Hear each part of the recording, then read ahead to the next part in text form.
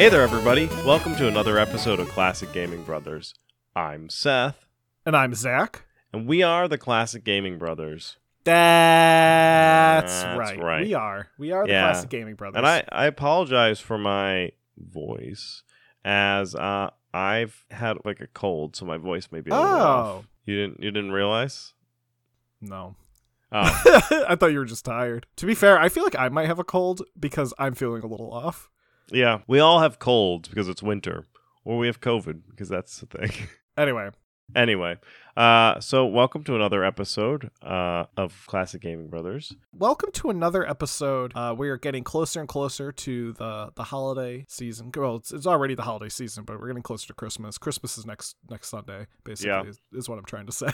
2 years ago, we released a holiday special. It's a great listen. I recommend it. You can listen to that episodes in lieu of us doing anything holiday appropriate, because we're not doing a holiday episode this year. Just like we did last year. We did do a Boxing Day episode. That's what we did last year. We did a Boxing Day episode because it came out on Boxing Day. And the year before that, we did a Christmas special and our Sunday special. This year, we're doing an episode that's coming out on Christmas. I literally just know what we should talk about. The Die Hard video games.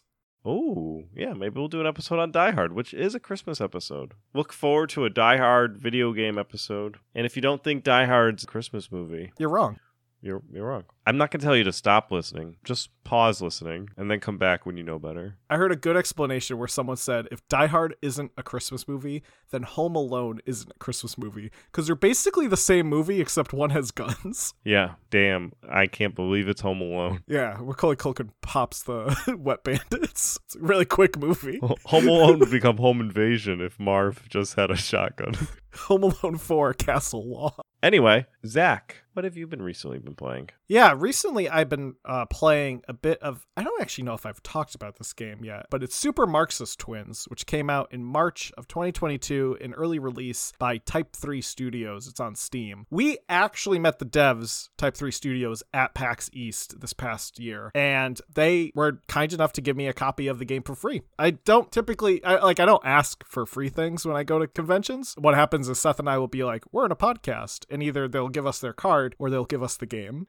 So sometimes they give us just a bunch of random stuff. But yeah, no, Super Marxist Twins is developed by Type 3 Studios, and I've been playing the copy that they gave me. It's a pretty fun game. You play as two brothers who must travel through various worlds and defeat the evil Tsar Borov and his army of capitalist pigs. You play as Mikhail and Ludmil, two Soviet brothers who throw sickles and hammers. As you're probably guessing, it's a parody of the Mario Brothers games, and it's a very well done parody. Mikhail and Ludmil are very much like Mario and Luigi, except instead of wearing plumber outfits, they're wearing like Soviet worker uniforms, and they can jump on enemies, but your primary attack is one of them throws sickles and one of them throws hammers. I can't remember which is which. It's a pretty fun game. I like it a lot. I like the kind of mixture of satire with the gameplay that is very familiar because it's very much based on Mario. I will say that it does have some unique stuff that's not featured in Mario.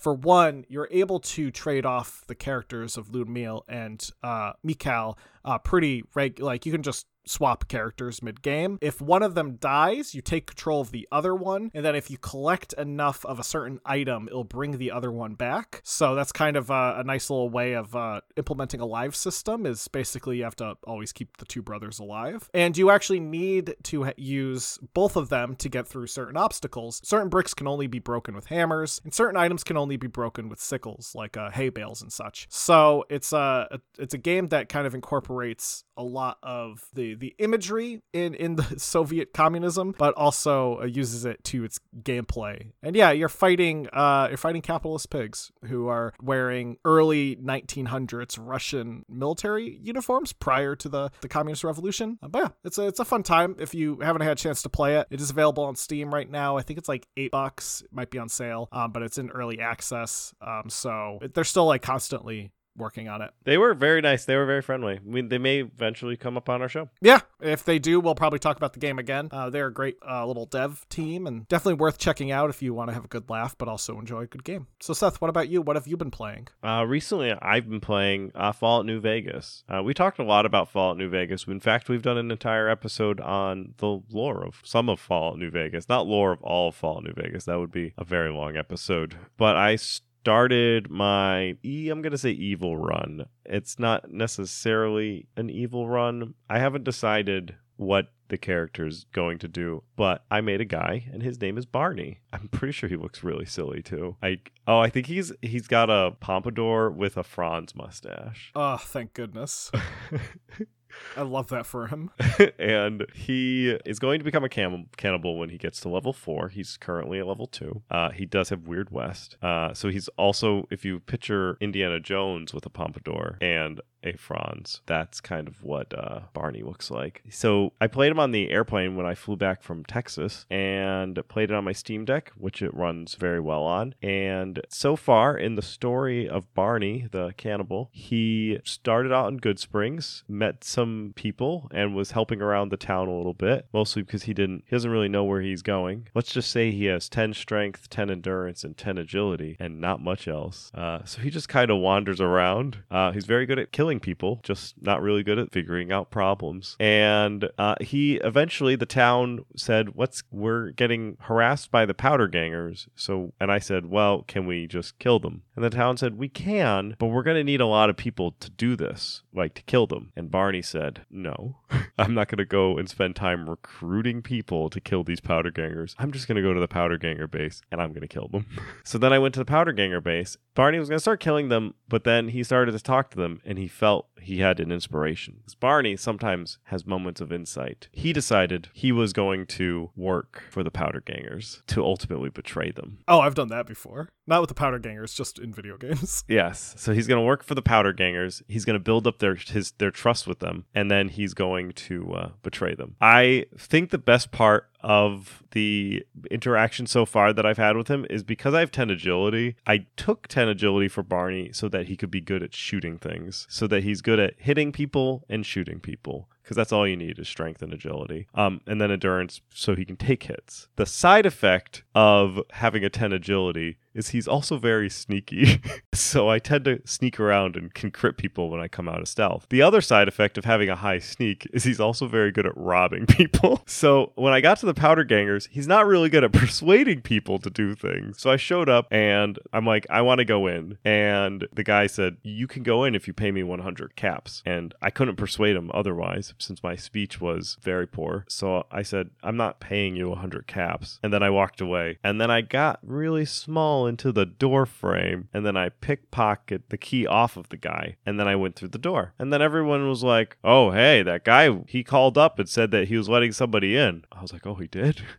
Because I just took the key and walked in. But so that was funny. And then the guy who I talked to like interacts with me normally, like if I paid him, which is funny because I just essentially did not pay him because Barney's not cheap. He's just dumb. Hey, you know what? Sounds like Barney. I did name him after the Half-Life security guard. However, Zach brought up before we started recording that because he's a cannibal, he could also be named after the dinosaur. Maybe it's both. Yeah, I hope that I can find a dinosaur outfit in Fallout New Vegas. Isn't there the place that you go that has all the dinosaur stuff? Is that in New Vegas? I don't know. Yeah, I think it is. It's a motel and it has a massive dinosaur. Oh, there might statue? be. Maybe I'll make that my base of operations. Yeah, you should. And then when people stay at my motel, I'll eat them when they're sleeping. I think I'm gonna try and eat everybody in the wasteland. I think that's gonna be my goal. There's 10 people that if you eat, you get an achievement for eating them all, including House. Well, that's good. That sounds like you're having a good time. Yeah, and perhaps I will update the podcast as we proceed forward with Barney in the new year. Well, for today's episode, we're going to not be talking about Fallout or Super Marxist Bros. We're going to be talking about something that's kind of in theme with the season, because some would say, not everyone, but some would say it is the reason for the season.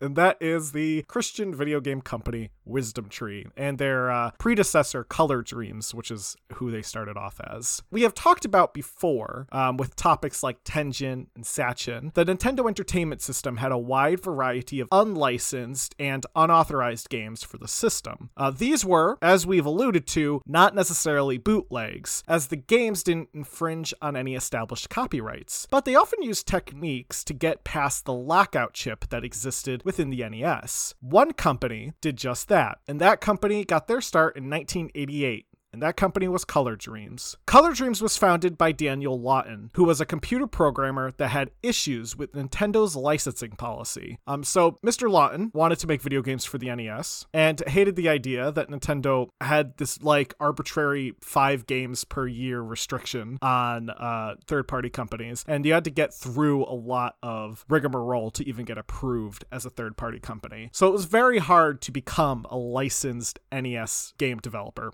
So he created Color Dreams, and he worked around it. However, unlike Tengen, Color Dreams cartridges used a workaround to get through the lockout chip that didn't violate any patent laws. So they weren't breaking any laws or infringing on anything of Nintendo's, so Nintendo really had no place to sue them. Now, just to remind our listeners, Tengen did break some patent laws. Tengen, to get through the lockout chip, reached out to the patent offices and requested a copy of the patent chip and the source code and lied to the US Patent Office to get this information and used that to create their cartridges. Color Dreams did something a little differently. My understanding is the way Color Dreams cartridges work is they send a very small volt, like a electrical voltage, to the lockout chip in your system, temporarily frying it, causing the game to be pass through without any issue. The fact that Color Dreams wasn't breaking any laws, though, meant that Nintendo really had nothing to do to stop them, but that didn't stop them from being really upset that they were selling their cartridges. In order to combat Color Dreams and other licensed game developers, Nintendo would actually threaten stores by telling them that if they continued to sell unlicensed cartridges, then Nintendo would cease selling their games at those retailers. This threat, while unknown how much teeth it had to it, was very serious for these stores. Many stores just simply couldn't afford to not sell Nintendo products, especially if you're an electronics store or an early video game store. Nintendo was your bread and butter. So you would risk losing an entire revenue stream. And this meant that Color Dreams cartridges often wouldn't just be sitting on the shelf of your local video game store when you went to go find some games. You would see all the Nintendo products, maybe you'll see a Tengen title or two, but you wouldn't see any Color Dreams or any of the other unlicensed stuff. This didn't stop them, though, from still being sold. And sometimes the games would be advertised in magazines or through mail order services. They were also sometimes advertised on TV, with commercials that offered a toll-free number for interested parties to call and receive a cartridge for a nominal fee. I think I saw back then it was like $45 for a cartridge, which I think was fairly competitive with what Nintendo was selling their games for. Man, the era of like calling or mailing to get something sight unseen. Another issue that Color Dreams faced was that Nintendo would start updating their systems to prevent the various workarounds for the lockout chip to stop working, because Nintendo wasn't dumb.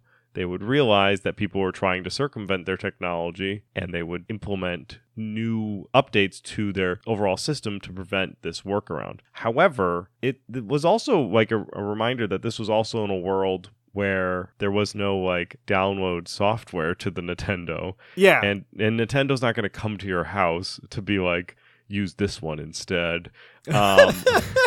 They would just make slow modifications to their manufacturing run. And they generally had to capture these type of changes pretty early on. But manufacturer is kind of always constantly tweaking the product, either to save time or money. Yeah, but it might be the difference of like you buy an NES 1 year and then your friend buys it 2 years later, and some of your games, the Color Dreams games, don't work on his NES. Yeah, sort of 100%. 100%. The cartridges themselves would sometimes carry instructions to provide the user with some ways to potentially get it to work properly, such as pressing the reset switch after the game is inserted and the system is powered on. It's kind of like filling up your car at the gas station with the engine running. Don't do it. Other customers would have to call Color Dreams, who would then ask for the serial number of the NES unit and then send the customer an updated version of the cartridge to work on that particular model of NES.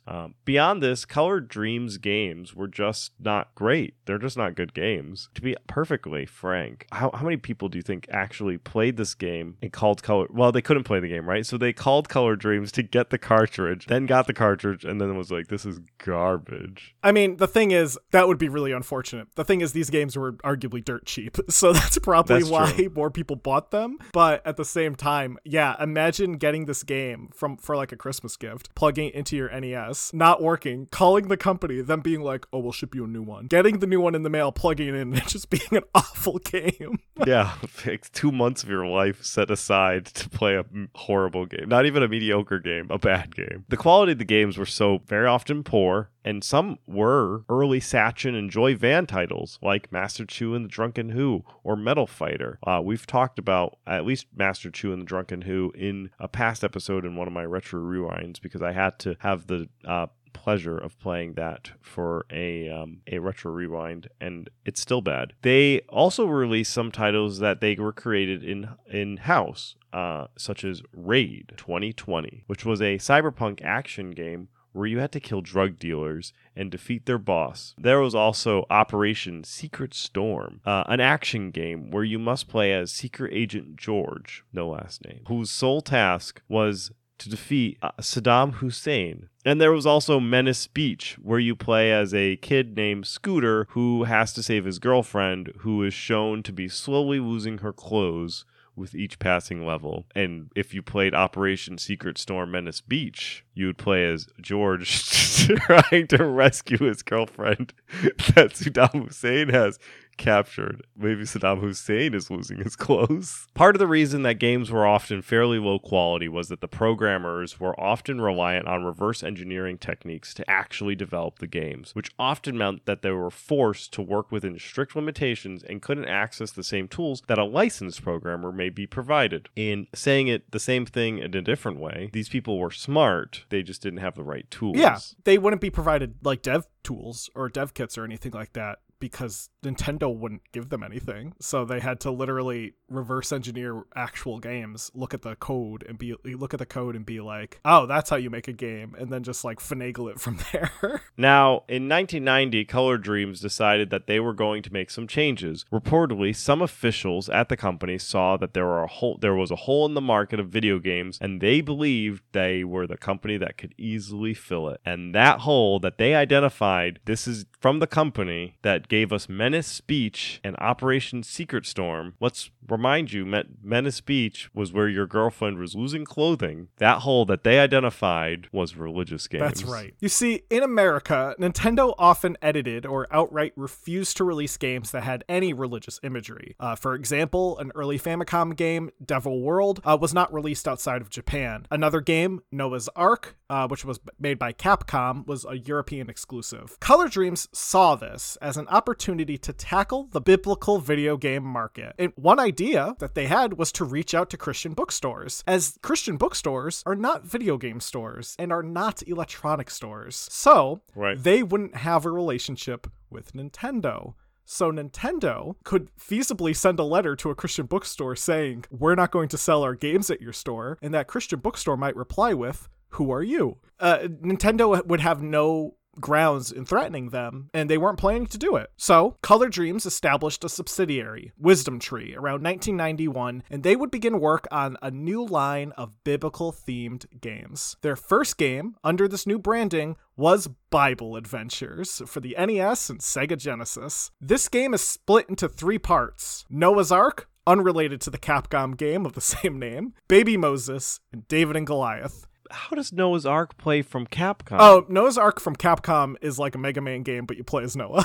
And Noah's Ark from Wisdom Tree is Wolfenstein. No. Well, yes, later. This Noah's Ark is not Wolfenstein. This Noah's Ark is like Super Mario Brothers, except you pick up animals. Each game played as side-scrollers, very similar to Super Mario Brothers, kind of like Super Mario Brothers 2, and you were tasked with doing various missions. In Noah's Ark, your task was to round up the animals and bring them to the Ark. To round them up, you would literally walk over to the animal and pick them up and carry them, and you could stack the animals. How high? Very high. like 10 animals high. And these are like horses and lions. In Baby Moses, you played as Miriam, Moses' sister, and you must save Moses from the Egyptians who were planning to kill all the male Hebrew children. And finally, in David and Goliath, you play as David, and you must herd sheep. Interestingly enough, in a very similar way to how you herd animals in Noah's Ark, by picking them up and stacking them. And at the end of the game, you fight Goliath. Like Bowser? Yeah, like Bowser, except you hit him with a slingshot. I wish Mario hit Bowser with a slingshot. That'd be great. And how many Goliaths are there? I think there's only one Goliath. It'd be great if like those progressively larger It Goliaths. just gets bigger and bigger. Then he's a mech. It's Mech Goliath. Goliath Online. Now, following Bible Adventures, another game was released by Wisdom Tree, actually the exact same year, called Exodus. And that was released also on the NES and the Sega Genesis, but it would also see an MS-DOS release and a Game Boy release. So they were tapping into a larger and larger market. Exodus and a later game called Joshua and the Battle of Jericho would actually use the exact same game engine that was previously used for a Color Dreams game called Crystal Mines. And this wouldn't be the only time that Wisdom Tree would reuse game engines from their time as Color Dreams. Another game that was a later release from Wisdom Tree was Sunday Funday, which was just an entire reskin of their previous game, Menace Beach, which we can remember you play as Scooter and your girlfriend was having her clothes being taken away. This time, instead of playing as Scooter, you just play as a young boy planning to attend Sunday school, and instead of your girlfriend being slowly stripped of clothing, those scenes are now a fully clothed Sunday school teacher who looks disappointed that you're late. The cartridge also contains an arcade puzzle game called Fishfall, where you must catch falling fish. Novel. And it also contained an 8-bit sing-along for the song The Ride by Christian pop band For Him, 4 being a number and the H being capital. Because, you know, the one thing I like to do on my NES with my Christian video games is karaoke. And before Sunday Funday, Wisdom Tree also released Spiritual Warfare. This was a game that looks vaguely like The Legend of Zelda, but has biblical references. The game was released on the Genesis, NES, MS-DOS, and Game Boy. It also usually referred to as one of the better games in their lineup, in a sense that it actually is a fairly playable adventure game. One of the most infamous games that Wisdom Tree would be known for is Super 3D Noah's Ark. It was released in 1995 for the SNES and the MS-DOS. Super 3D Noah's Ark is a game where you play as Noah, but you must make sure animals get to sleep as they broke out of their cages and are fairly restless. However, some of the things to note, it's a first-person shooter game. It was in fact just built in the Wolfenstein engine, which is why it feels like Wolfenstein, and it has the oddest looking SNES cartridge ever. Isn't it powder blue? No, it's black. It kind of looks like a Game Genie cartridge. It has a secondary cartridge slot. What goes in that other cartridge slot? A licensed Super Nintendo game in your collection. Any licensed Super Nintendo game in your collection. Then the Super Nintendo sees that you have a licensed game plugged in, and it bypasses the lockout chip. Oh, so you have to play Super Noah's Ark 3D you had to have another game. Yes, you had to have a licensed Super Nintendo game to bypass the lockout chip because they hadn't perfected a way to bypass the Super Nintendo's lockout. Super Noah's Ark is one of the only unlicensed games that was sold for the Super Nintendo. I say that's a misnomer because there are some bootleg titles that were sold for the Super Nintendo, but bootleg companies would often just rip out lockout chips and put them on their boards. So it's not like those were bypassing them. Yeah, that's really interesting. I wished that in my heart of hearts, I wish that it was like the Sonic and Knuckles cartridge, where instead of it just being allowed you to play, you could unlock extra content in another Wisdom God, that would be game. so good. So you could get like, so you can get like the Moses Adventure game, whatever that was called, Baby Moses. You could put Baby Moses into Noah's Ark, and then you can play as Noah in Egyptian times with your ark, and you can go rescue baby Moses with your ark. Oh, that'd be great. Or something like that. I don't know. Super 3D Noah's Ark also had a pretty interesting history to itself. It was conceived as a licensed game based on the Hellraiser movie. Wisdom Tree even acquired the rights to Hellraiser for $50,000, along with the license for the Wolfenstein 3D engine, which is how they were able to put the Super Noah game into it, from id Software. And then the development for the game actually began on the NES with a plan to ship the game with a special cartridge containing a coprocessor that would help run it on the hardware. Since the NES was a older system at the time and it was getting older, they were going to put a coprocessor on there so it could play this really cool game. based on Hellraiser in the Wolfenstein 3D engine on your NES. Crazy. That was abandoned. And they moved to the PC because saying that all at once, they realized it was a stupid idea. But by the time that they moved it to PC, Doom had already been released, and the people at Wisdom Tree didn't feel like they would be able to match up with the success of Doom, because Hellraiser and Doom being released on the PC would probably look a lot like each other. So they would go on to take the engine and develop a family-friendly FPS game and actually let their Hellraiser license expire in the process. So they took $50,000 and they promptly lit it on fire. And then they made some garbage on the Wolfenstein 3D engine and they developed the game on the SNES. One often repeated rumor of Super 3D Noah's Ark was that id Software only licensed the engine to retaliate against Nintendo for the restrictions that were placed on the SNES version of Wolfenstein 3D. Specifically, the SNES version of Wolfenstein 3D lacks blood and lacks Nazis. This rumor is completely false. Wisdom Tree legally acquired the license, and as history tells, they acquired it long before they were even planning to turn this into a Christian game. And they acquired the license easily from id because at the time, id Software didn't really think the Wolfenstein engine had anywhere to go. They were like, we're secretly working on Doom. Doom is going to be a much more powerful game. It's going to have a much better engine. So yeah, let's just give people the engine when they give some money for it. id Software staff would also state on a few occasions that they didn't really have any issue with the changes Nintendo made to their game.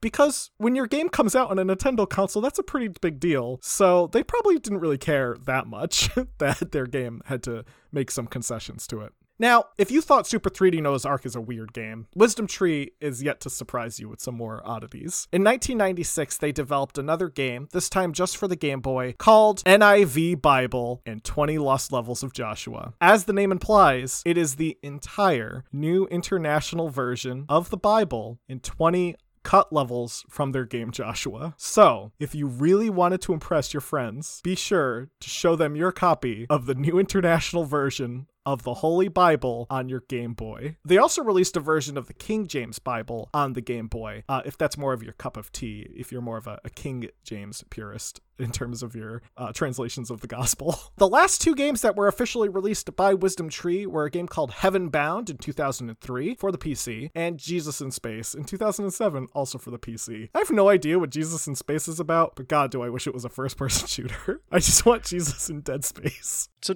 during their time as Wisdom Tree, they had a fine time working with the Christian bookstores since they essentially hid from Nintendo in them because Nintendo wasn't going to threaten Christian bookstores. So Wisdom Tree got away with it. According to an interview with the owner of the Wisdom Tree license, Brenda Huff, Color Dreams left the game industry after her husband purchased the Wisdom Tree company from them. And at that time, she reports they moved on to work with digital cameras. Is Wisdom Tree still sticking around?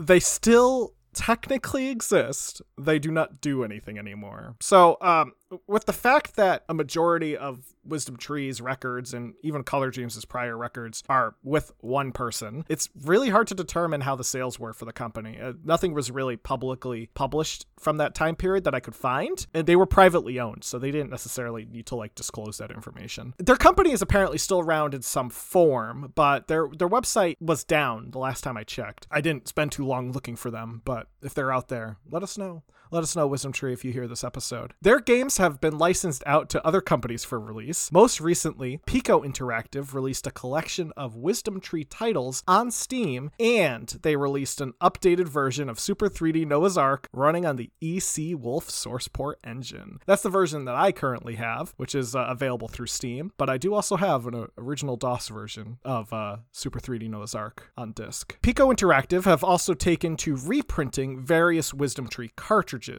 They put out a multi-cart containing the NES games that were released, and they also put out a multi-cart featuring the Sega Genesis games that were released. And they also issued a reprint of Super 3D Noah's Ark, but in a standard gray cartridge, and it does not need to be piggybacked with any licensed games to run on a Super Nintendo, as nowadays there are easy ways to get around the lockout chip. So if you want a copy of Super 3D Noah's Ark, you can get it. It's like $50. That comes in the box with the manual, and it runs perfectly fine on your Super Nintendo if that's what your cup of tea is. That's Wisdom Tree. A great game to really start the big holiday season here with Wisdom Tree and what we have planned next. Now, we're going to move into our Retro Rewind segment. So starting off, I'm going to start us off. Seth had me play Dungeon Master, which is a dungeon crawler from 1987. It was available on the Atari ST. It was also available on MS-DOS and Amiga. Seth specifically asked I play the Atari ST version of the game, which had no music and kind of weird sound.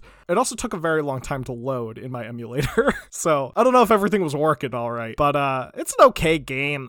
It uses pseudo 3D graphics, and it's one of the earliest games in the dungeon crawler genre. It's not the first game in the dungeon crawler genre, but future games like Eye of the Beholder would be considered like clones of Dungeon Master. The game is a bit more action-centric than other turn-based RPG games from that era, so it's a full action game. It also has it's a pretty fast-paced game in terms of the action that comes up, but I often find all dungeon crawlers to be a little monotonous to me. The artwork is always very nice, and in this game it's gorgeous, gorgeous like 8-bit artwork, but for a while in these games you're walking down gray halls that look 100% identical to the next gray hall. And it's not only easy for me to get lost if I'm not really paying attention, but also it's just, you kind of want something to make your eyes want to pay attention to what's going on. So if you're not super familiar with these type of games, I can see it causing some confusion. It's not bad. I definitely don't think it's a bad game. I do think it's very dated, and I think that there are later games in the dungeon crawler genre that do it a little better. Legend of Grimrock is a more modern example of a dungeon crawler that I think does a good job at balancing the classic elements of a dungeon crawler with a more modern aesthetic that keeps it interesting. And I do think some of the later games in the dungeon crawler genre, even from that time period, are also a little better, such as the games in the Ravenloft series, which would be considered kind of dungeon crawlers. But like Stone Prophet, for example, I think looks aesthetically better than walking down gray hallways and turning corners, even if all you see in Stone Prophet is a desert. Next week, Seth, I want you to play Capcom's Noah's Ark for the original Nintendo. It's actually supposed to be a pretty fun game, so I hope you enjoy it. Zach had me play Advanced Dungeons & Dragons Pool of Radiance, which was released on a number of consoles, but also on the NES, which is what he had me play. It was released on the NES back in 1992. It was originally released on the DOS back in 1988, so they had 4 years to perfect it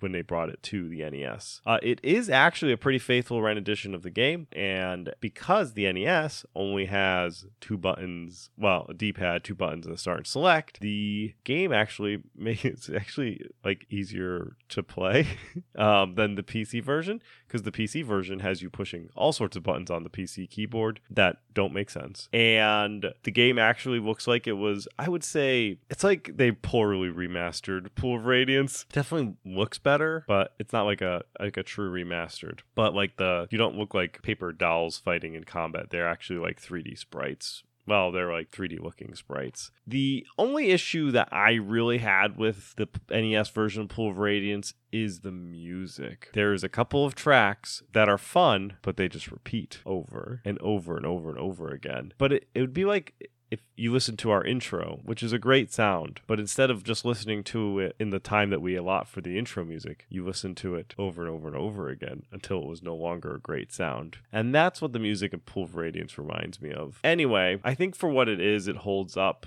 I would recommend possibly playing some other music and muting the game itself. However, I think the PC version with mods that they have out there for quality of life stuff, because there's a lot of like gold box modding, is a better experience than the NES version, which is I feel like a better experience than the original PC version. So you just have to evolve through the gold boxes. Also, in regards to your enjoyment, it's definitely a gold box game. So if you enjoy gold box D&D games, then yeah, you'll probably enjoy it. It's a great romp through Pool of Radiance and a faithful report. If you don't like gold box games, you can probably just avoid this one. So Zach, for our next time that we meet, I want you to tell me about Duke Nukem Nuclear Winter. Yes, great. I think I actually have that because I think it comes with Duke Nukem Atomic Edition. One of the versions that I own has it. So, well, thank you for listening to another episode of Classic Gaming Brothers. That will be our episode for today. If you want to reach out to us and let us know your thoughts on Wisdom Tree or what our future topics should be like, you can email classicgamingbrothers@gmail.com, or you can visit our website and use the contact form on the website. You can also reach out to us via Facebook, Classic Gaming Brothers, Twitch, Classic Gaming Brothers, Instagram, Classic Gaming Brothers, or Twitter, CG Brothers Pod. We'll be sure to reach out to you if you get in touch with us. And as always, you can find us on all the various podcasting applications out there. We are on Podbean, we're on Stitcher, we are on iHeartRadio, we're on everything. So just listen to us and enjoy. And with that, that's it. Seth, do you want to contribute to this conversation once more? Don't play games like my brother. And don't play games like my brother. I've been Seth. And I have been Zach. And we've been the Classic Gaming Brothers. That's right.